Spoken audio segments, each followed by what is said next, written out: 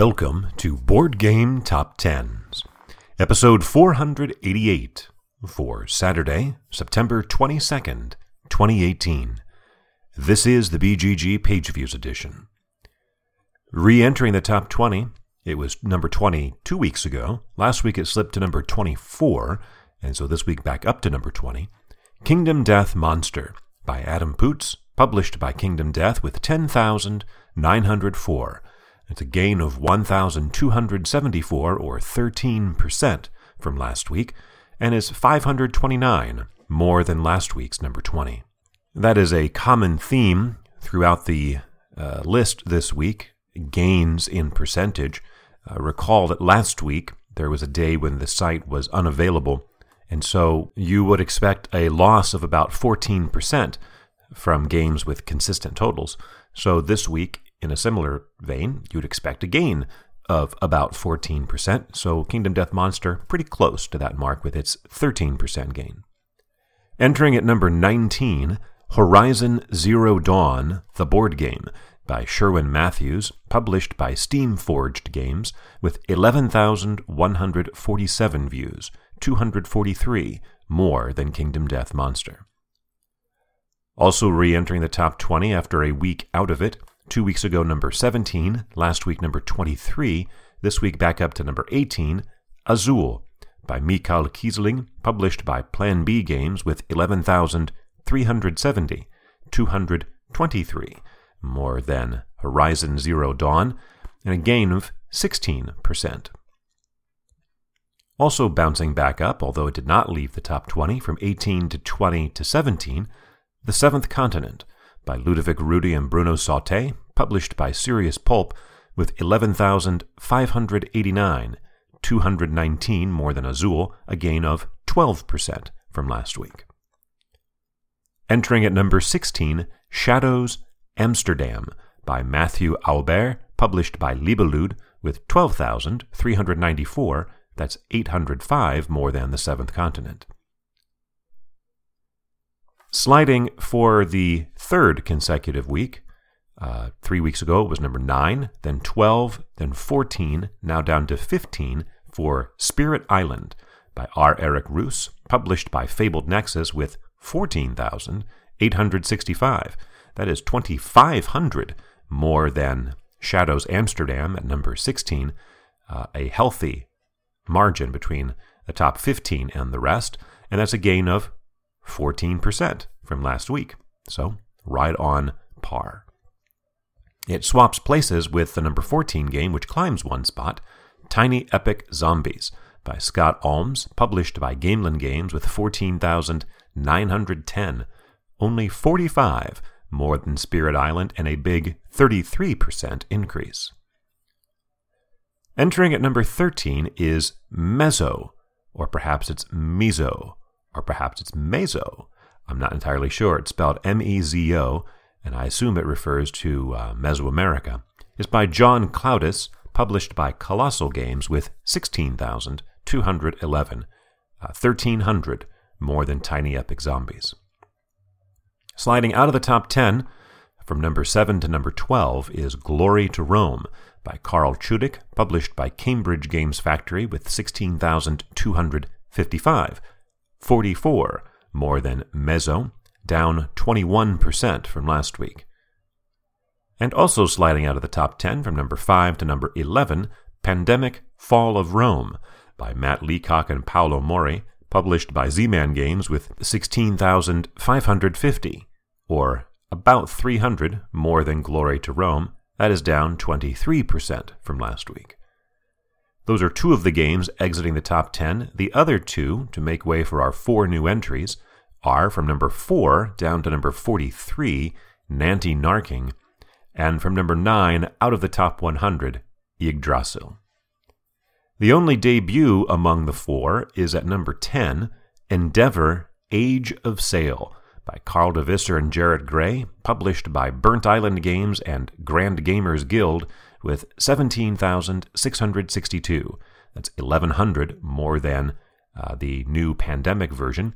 This is a second edition of Endeavor, which was released in 2009 and is currently still ranked 207 on Board Game Geek. The description on Board Game Geek is players strive to earn glory for their empires, establish shipping routes, and occupy cities the world over. It had a Kickstarter campaign that had a $58,000 goal and raised over $500,000 and is currently arriving to backers. That mark at 17,662 is 646, more than last week's number 10. Stepping down one spot for the third consecutive week, from 6 to 7 to 8, now down to 9, Scythe, by Jamie Stegmaier, published by Stonemaier Games with 19,262, exactly 1,600, more than the second edition of Endeavor, and a gain of 8.6%. Our second new entry, returning after 6 weeks away, at number 8 is Tiny Epic Mechs, by Scott Almes, published by Gamelin Games with 20,228, almost 1,000, more than Scythe.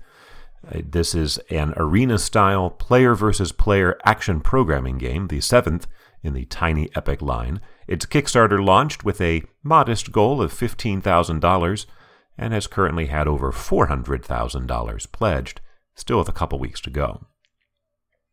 Our third new entry, re-entering after 32 weeks away, at number 7 is Teotihuacan, subtitled The City of Gods, not The City of Gods, just City of Gods, by Daniele Taccini, published by NSKN Games with 20,365.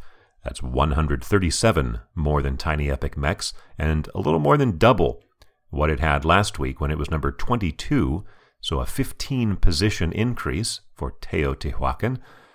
In fact, last week's number 22, the week before that number 30, the week before that number 35, so on an upward trajectory and a sharply spiking one. It's from one of the co-designers of the Voyages of Marco Polo and Tzolk'in, the Mayan calendar, a worker placement game in which the workers are dice, with a modular board set in the ancient Aztec culture. After dropping down to number 10 last week, rebounding 4 spots to number 6 is Arkham Horror, the card game, by Nate French and Matthew Newman, published by Fantasy Flight Games with 20,525, 160, more than Teotihuacan, a 21% increase. This is the 90th week on the chart for Arkham Horror, the card game, making it only the 6th different game to have 90 or more weeks in the top 10. Sliding 2 spots to number 5 is Everdell by James A. Wilson, published by Starling Games with 22,762. That's 2,200 more than Arkham Horror, and a gain of only 4.3%. That's why it lost ground to everybody else. A 2,200 view gap after the previous 3 games. Arkham Horror, Teotihuacan, and Tiny Epic Mechs were only separated by just less than 300 views. And in fact, the gap down to number 9, only another 1,000. So 2,200 is the gap here. This is Everdell's 10th week in the top 10, making it the 52nd different game to have 10 or more weeks in the top 10. And also rebounding up after hitting number 4 2 weeks ago, dropping to 6 last week, and now back up to number 4 for Terraforming Mars by Jacob Frixelius, published by Stronghold Games with 22,828, or only 66 more than Everdell, but a 9.2% increase. And this is Terraforming Mars' 110th week in the top 10, making it only the 4th game to have that many weeks. It trails Scythe, X-Wing, actually it trails X-Wing and then Scythe, because X-Wing is now number 3, and of course a Netrunner at number 1. But all those games from number 4 down to number 9 are only separated by 3,600 views. It's a little over 5,000 if you stretch it down to number 10, but the gap from number 4 to number 3 is about 4,400. There is our highest new entry, returning after 33 weeks away and charting for the 4th time, Western Legends by Hervé Lemaitre, published by Colossal Games with 27,291. That's more than double, quite a bit more than double, 153% increase, a 16,000 view gain. This is another Kickstarter project that is being delivered. It had a $60,000 goal and raised over $500,000. Only a month late on its delivery. The description of the game from, I think, Board Game Geek says, players traverse the Wild West as one of the historical figures of the time, playing poker, robbing banks, and avoiding the sheriff. It's an open-world sandbox type game. And number 2 for the 7th consecutive week is Gloomhaven by Isaac Childress, published by Cephalofair Games with 36,447. It's 9,000 more than Western Legends, but only a gain of 6.5%. So, if it had been it's really a decline. Essentially, the totals are declining. 36,000. That's one of the lower totals that Gloomhaven has had, especially if you throw out last week's, in a long time. And it does make up a little ground, but not very much on the number 1 game.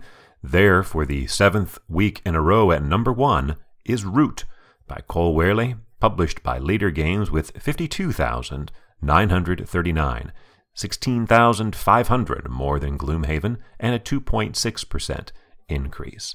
Gloomhaven only manages about 2/3 of the views that Root had for the 2nd week in a row.